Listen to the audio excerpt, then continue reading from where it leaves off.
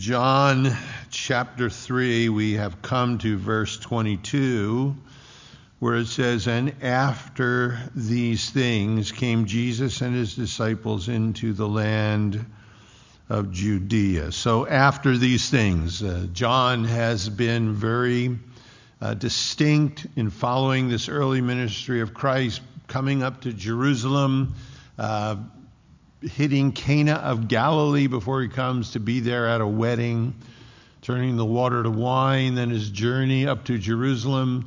In Jerusalem, he cleanses the temple, makes his presence known, and then he has this quiet meeting with Nicodemus, which takes most of the chapter. Then it says, after these things, one of John's favorite phrases, they go into the hill country of Judea. They're leaving the capital, the metropolis, Jerusalem, and now he heads out into the countryside with his disciples. So it says, after these things came Jesus and his disciples into the land of Judea, and there he tarried with them and baptized.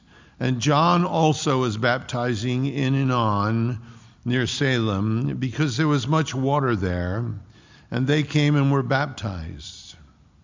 For John was not yet cast into prison. And then there arose a question between some of John's disciples and the Jews about purifying. And they came unto John and said unto him, Rabbi, he that was with thee beyond Jordan, to whom thou bearest witness, behold, the same baptizeth, and all men come to him. And John answered and said, a man can receive nothing except it be given him from heaven. You yourselves bear witness that I said, I am not the Christ, but what I am sent before him. He that hath the bride is the bridegroom, but the friend of the bridegroom, which standeth and heareth him, rejoiceth greatly because of the bridegroom's voice. This my joy, therefore, is fulfilled. He must increase, but I must decrease. He that cometh from above is above all. He that is of the earth is earthly, and speaketh of the earth. He that cometh from above, from heaven, is above all.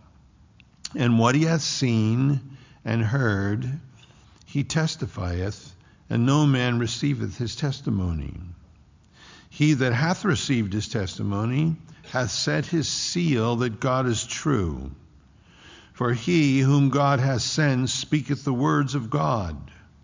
For God giveth him not the Spirit by measure. The Father loveth the Son, and hath given all things unto his hand. He that believeth on the Son hath everlasting life, and he that believeth not the Son shall not see life, but the wrath of God abideth on him. So Jesus, leaving the busyness of Jerusalem, heads to the countryside with his disciples and says that he tarries there. We don't know how long. He takes some time with them after Jerusalem, probably answering questions, spending time with them, and it says that he's baptizing there. If you look over in chapter 4, verse 2, it tells us specifically, but Jesus himself baptized no one, but his disciples did the baptizing. So it's an interesting picture because it tells us he comes to an area where John is baptizing also. John's disciples get into an argument with, depending on your translation, a Jew or Jews plural, about purifying, that type of baptism. And then John's disciples come and say, Rabbi, the one you bore witness to and so forth, beyond Jordan, he's baptizing, and everybody's going, our denomination is sinking and his denomination is growing. It's kind of a jealousy kind of. So then John the Baptist takes the rest of the chapter, and I believe it's John the Baptist speaking throughout, to say the last things he has to say to his disciples. We'll hear from John the Baptist once more, and that comes from Machaerus, from the prison. Are you the one that's to come, or should we look for another? But the last thing he has to say to his disciples, as they're wondering why Jesus is becoming more prominent, is in the rest of this chapter. And no doubt John the Baptist is longing for his disciples to become disciples of Jesus, as Andrew and John and others had done. So we have this interesting picture. There's certainly some takeaways for us in this historic part of John as it brings us to the woman of Samaria in chapter 4. So after these things came Jesus and his disciples unto the land of Judea, the countryside, and there he tarried with them, took time with them, and baptized. And John also was baptizing in Enon, near to Salem. The reason, because there was much water there, and they continued to come in steady procession, and were baptized. So John is baptizing in Enon. We don't know the location. The Hebrew word means springs. So it's an area where there's natural springs. And it says it's near Salem, peace. It's hard for us to identify that location today. Most scholars feel somewhere in what was Samaria, part of northern Samaria. He's baptizing there.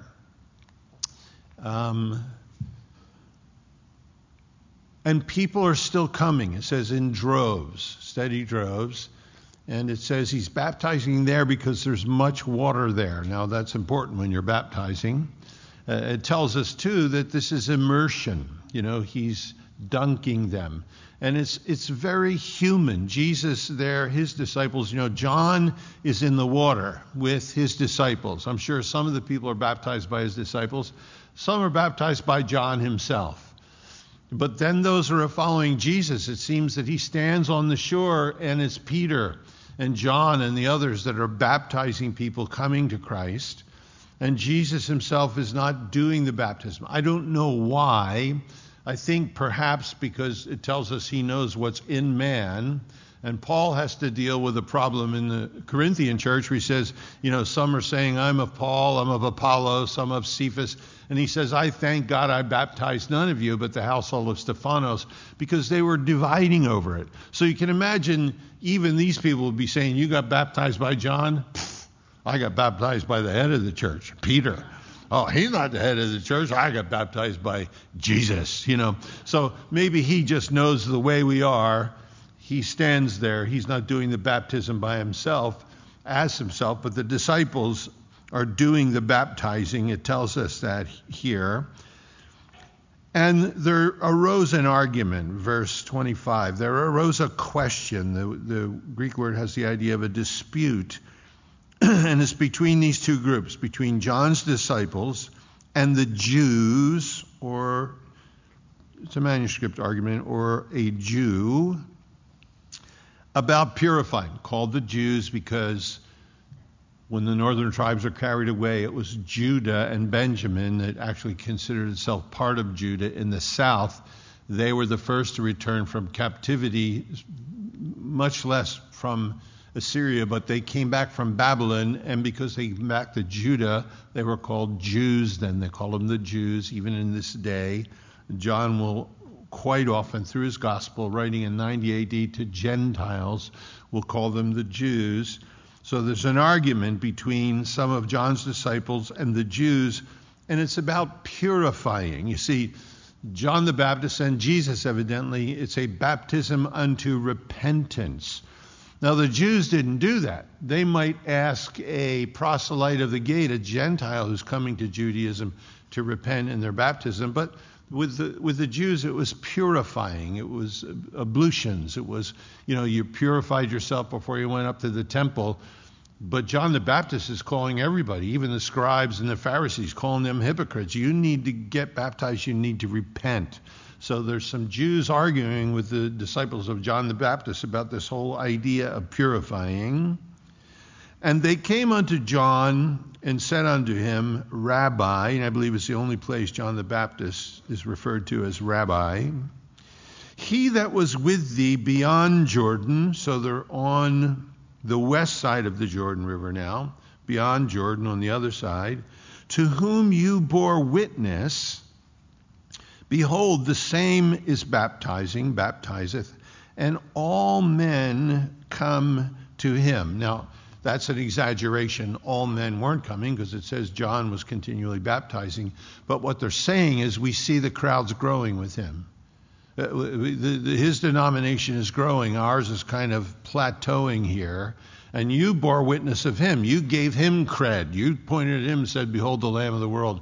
The Lamb takes away the sin of the world. You added to his reputation, and this is the thanks you get. Now he's taking everybody, and they're following him. There seems to be some jealousy. But you know human beings are not like that.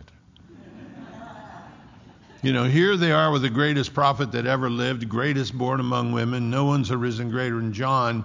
And they thought they've got a corner on the market, and now people are following this other one that John gave cred to. And they're saying, everybody's following him now. So John's going to take the rest of the chapter to speak to that. These are his disciples. The greatest thing he can do for his disciples is make them disciples of Christ. And that kind of flavors the rest of the chapter. And he says in verse 27, John answered and said, that plural there, answered and said, tells us, listen up, that a man can receive nothing, and the Greek is not even one thing is the idea, except it be given him from above. Great takeaway for us. Nobody can receive anything. Your translation might say take to themselves, which is a ridiculous idea too. The idea is you can't do that with a single thing unless it's given to you from above. Paul would say this, for who maketh thee to differ from another? And what hast thou that thou didst not receive? Now, if thou didst receive it, why dost thou glory as though thou had not received? Anything goes on in your life that's good, why do you act like it's yours? He says, in ministry, in our home, in our calling, where we work, anything that's good, he said, none of that can be happening unless it's given from above. Not one thing, as you and I, as God's children. The good things that might happen in our lives are things that come from above. And then he says to his disciples, look, you yourselves bear me witness that I said, I am not the Christ, but that I am sent before him. And he said, I'm the voice of one crying in the wilderness, prepare ye the way of the Lord. That was John the Baptist's ministry. And it's very interesting. He's going to say here, look, he must increase, I must decrease. You don't understand what's going on. He said, I've been sent on a mission. Born to a couple in their 90s like Abraham and Sarah. They died early, been alone in the wilderness for decades, eating these stinking grasshoppers and wild honey.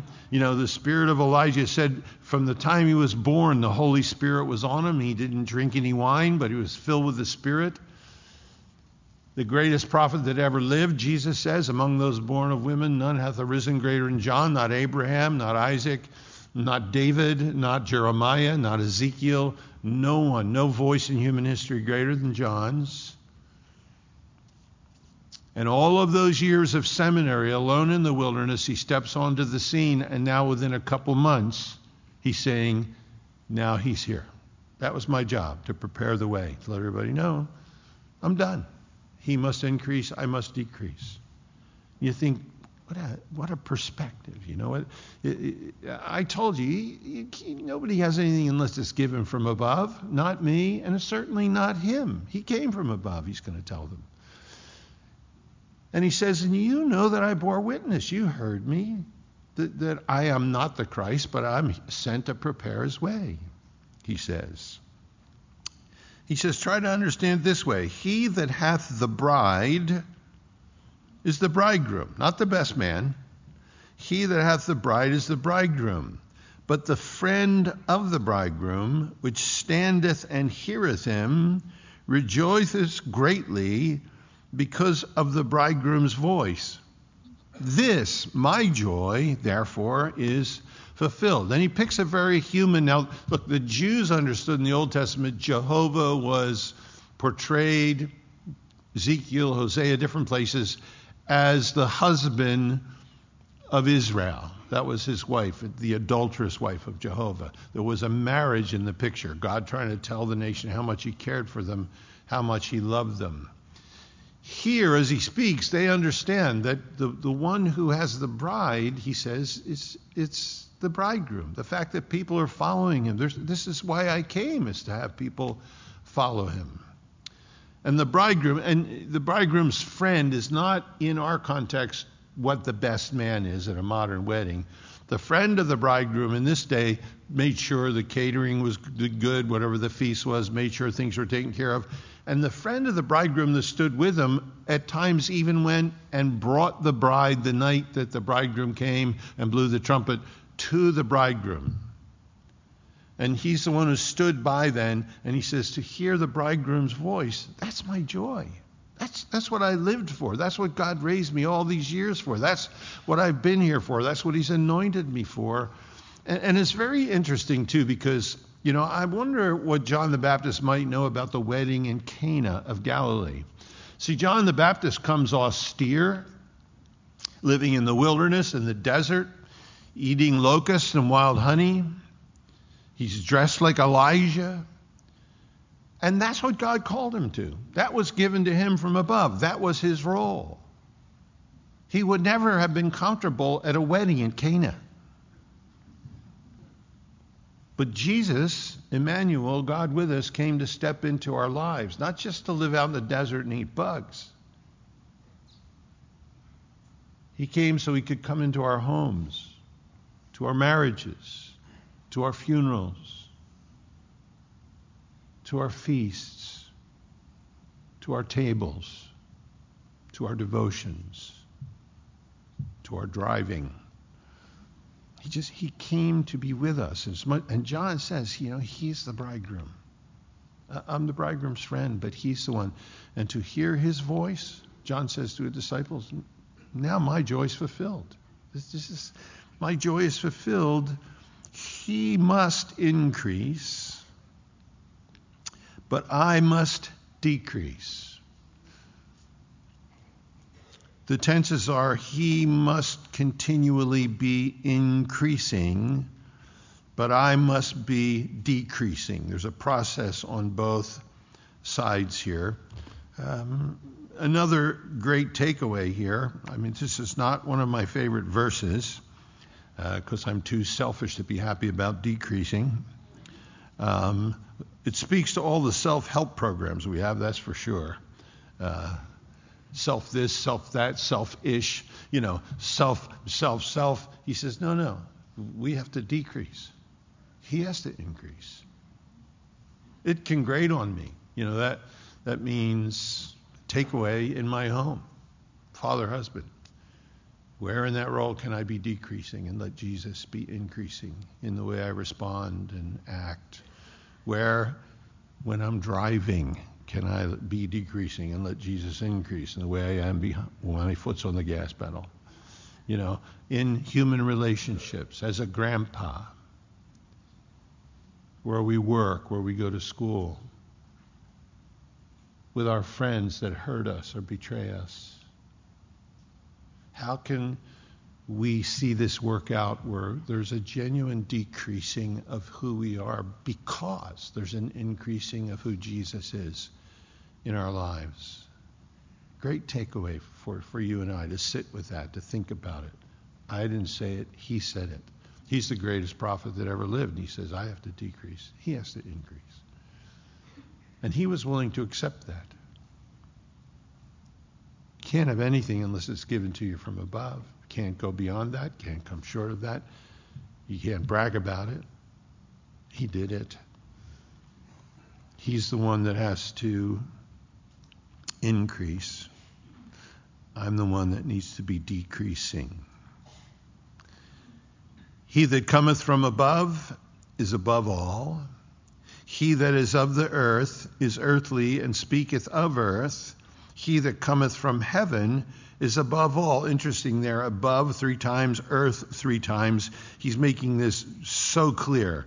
He that cometh from above.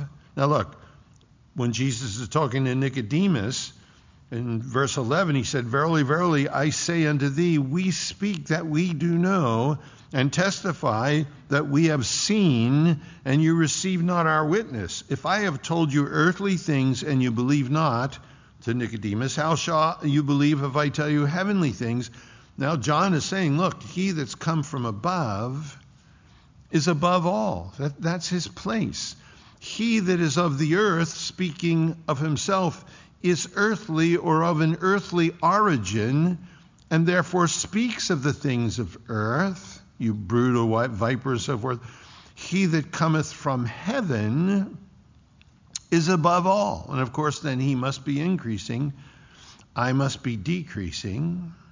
And he says this, what he hath seen and heard, that he testifieth, and no man receives his testimony. That which he hath seen, the idea is he's seen it and is still presently seeing it. And that which he has heard as an established fact, that's what he is constantly testifying of. And he says, yet no man receives his testimony. Said in chapter 1, the world was made by him, and he came into the world knew him not. Came unto his own, the Jews, and his own received him not. But to as many as receive them, to them he gives power to be the children of God, not by the will of not by blood or the will of flesh, but by the new birth. Here, he says that which he has seen and is still seeing, that which he has heard, and it's an established fact, is what he's testifying. He said that to Nicodemus. That which we've seen. That's what we try to tell you. That which we've heard it. You know, from heaven, we've seen. Who's we? Look, creation. Let us make man in our image and our likeness. Jesus would say, in the beginning, God made them male and female.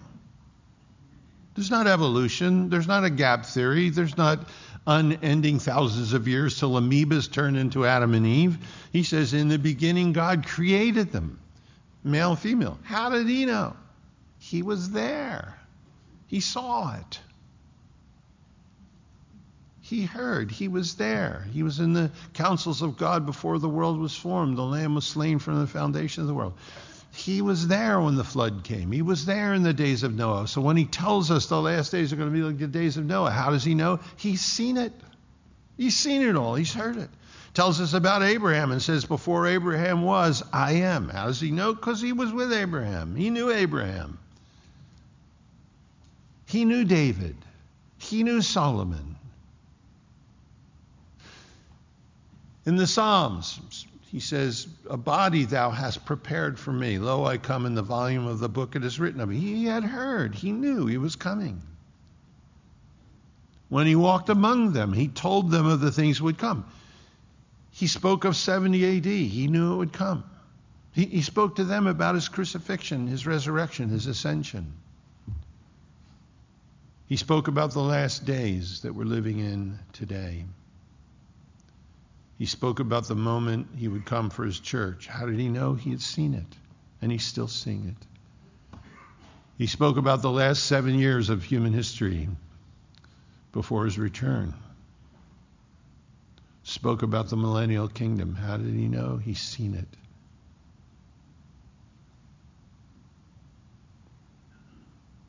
And he tells us that we're justified, sanctified, and glorified.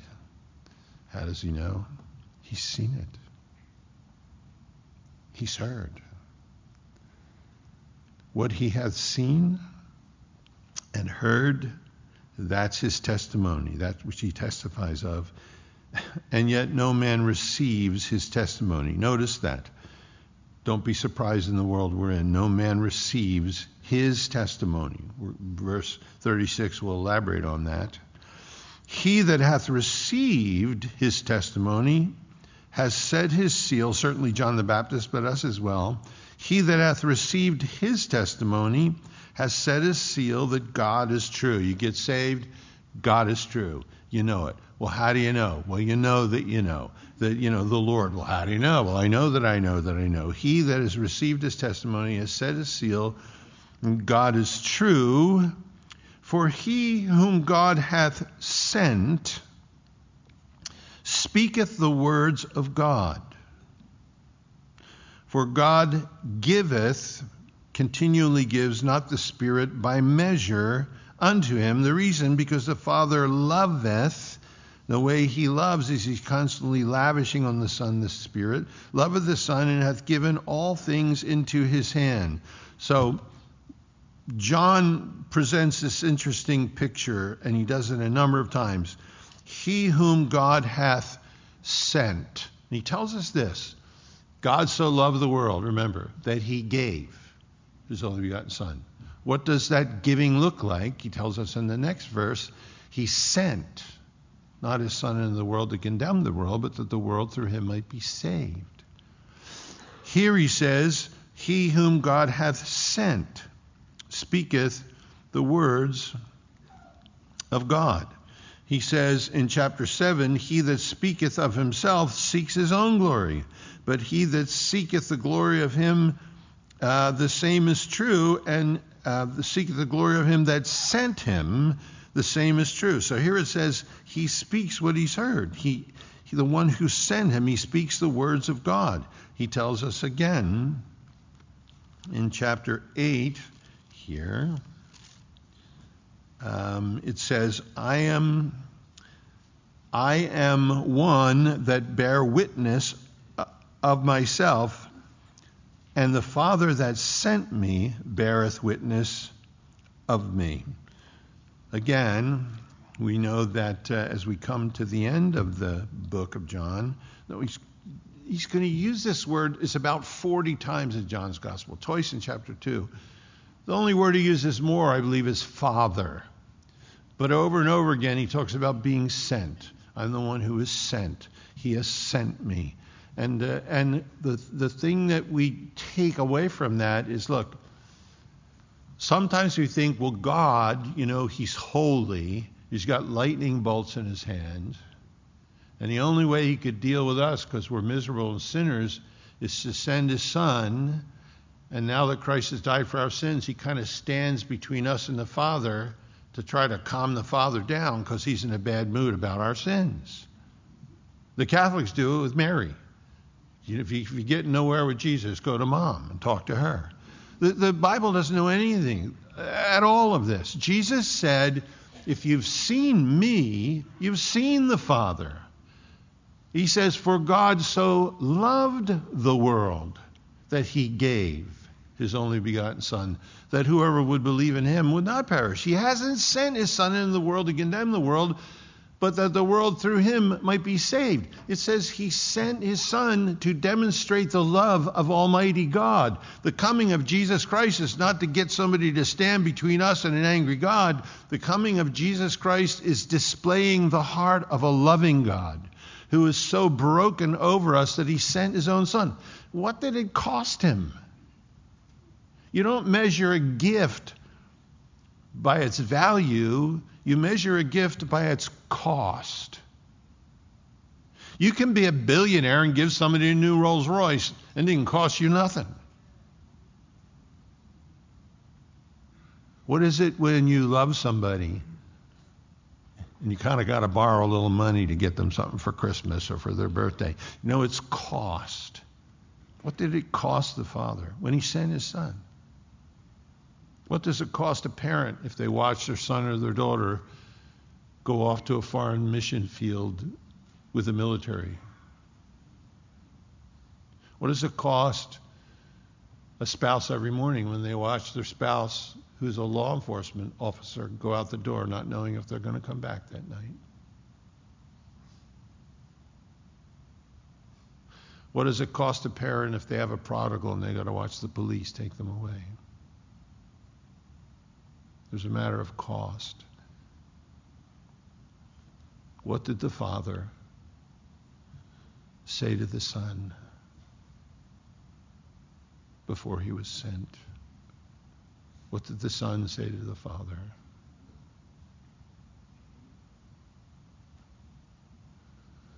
what love there must have been in their conversation.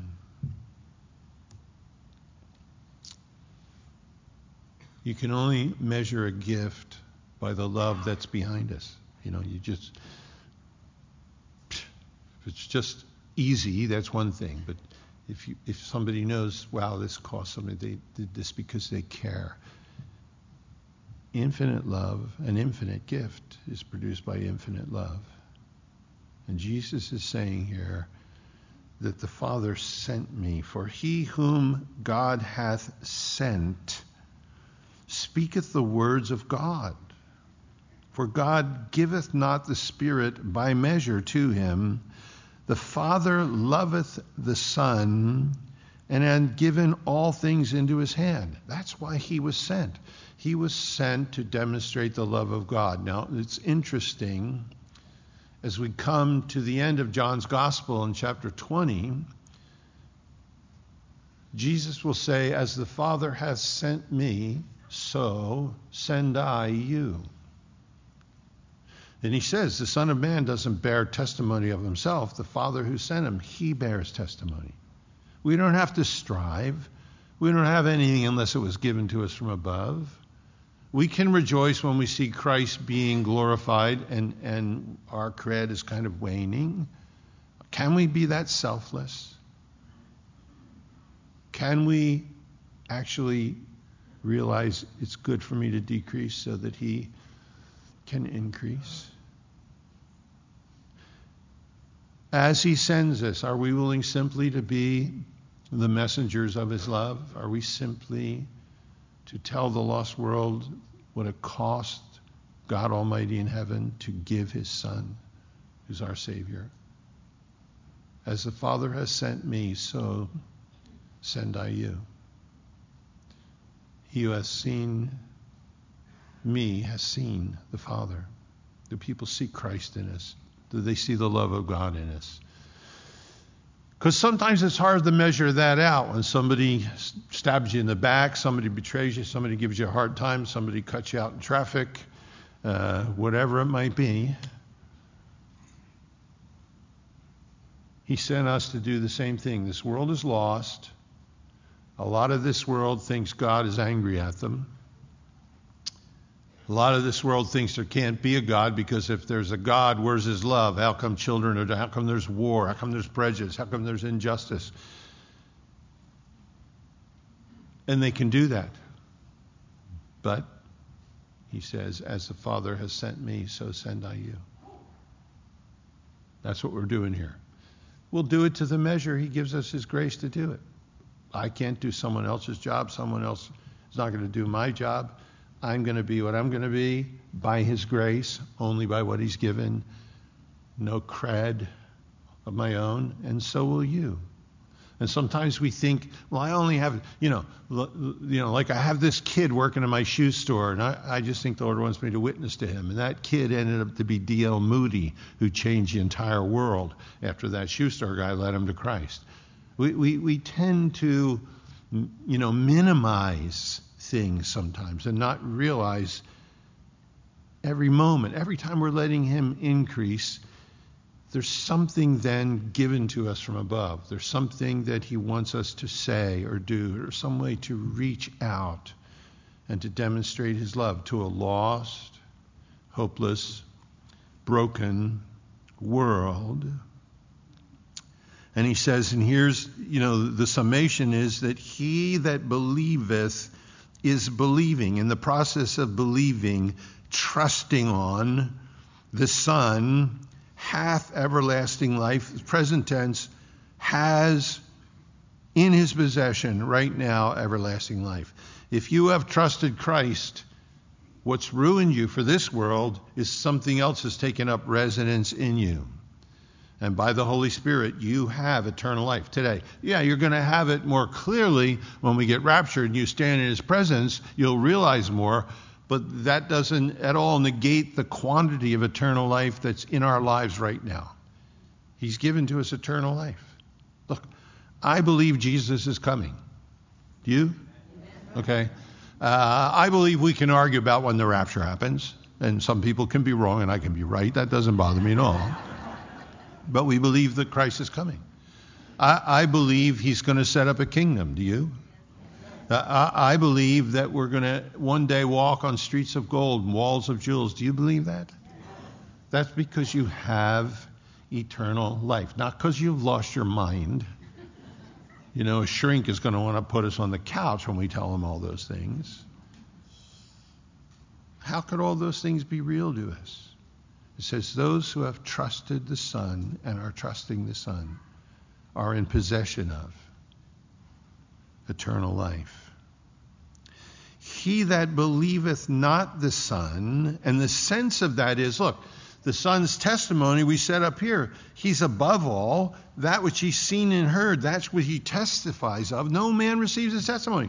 It has nothing to do with what he demonstrates or says is true or not. It is true.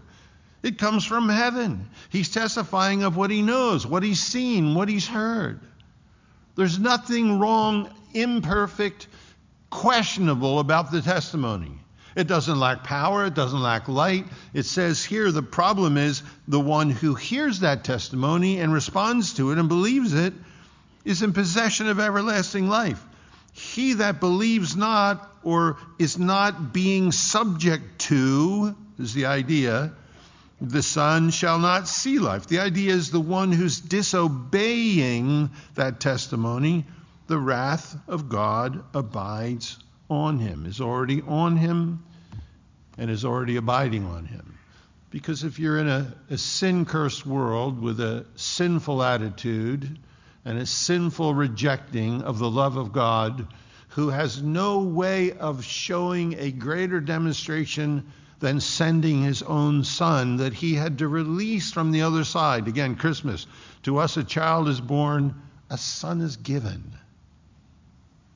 So it says, for those of us who have received that testimony,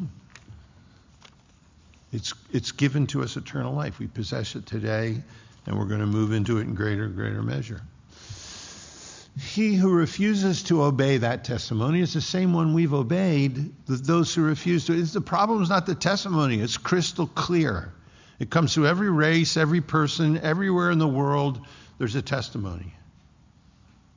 He that refuses to obey that, it puts an onus on the one who's rejecting. He who refuses to trust him and believe that, the wrath of God is the only other thing. Love of God, wrath of God, refuses the love of God, already abides on him. So he's saying, look, guys, everybody's going to him to get baptized. I wish everybody would go to him to get baptized. No man can have anything unless it's given to him from above. And you guys, I told you, I'm not the Christ. I've just come to prepare his way. And he said, it's like in the wedding. I'm the friend of the bridegroom. I don't have the bride. He's got the bride. But all of this has come to this point that I hear his voice now. I'm fulfilled. My joy is real. I'm listening to the voice of the Messiah. He must increase. I must decrease. Because he's from above. He's from above is above all. He that is from the earth is earthly, speaks earthly things, but he who has come down from heaven is above all. And he speaks the things that he's seen and he's heard.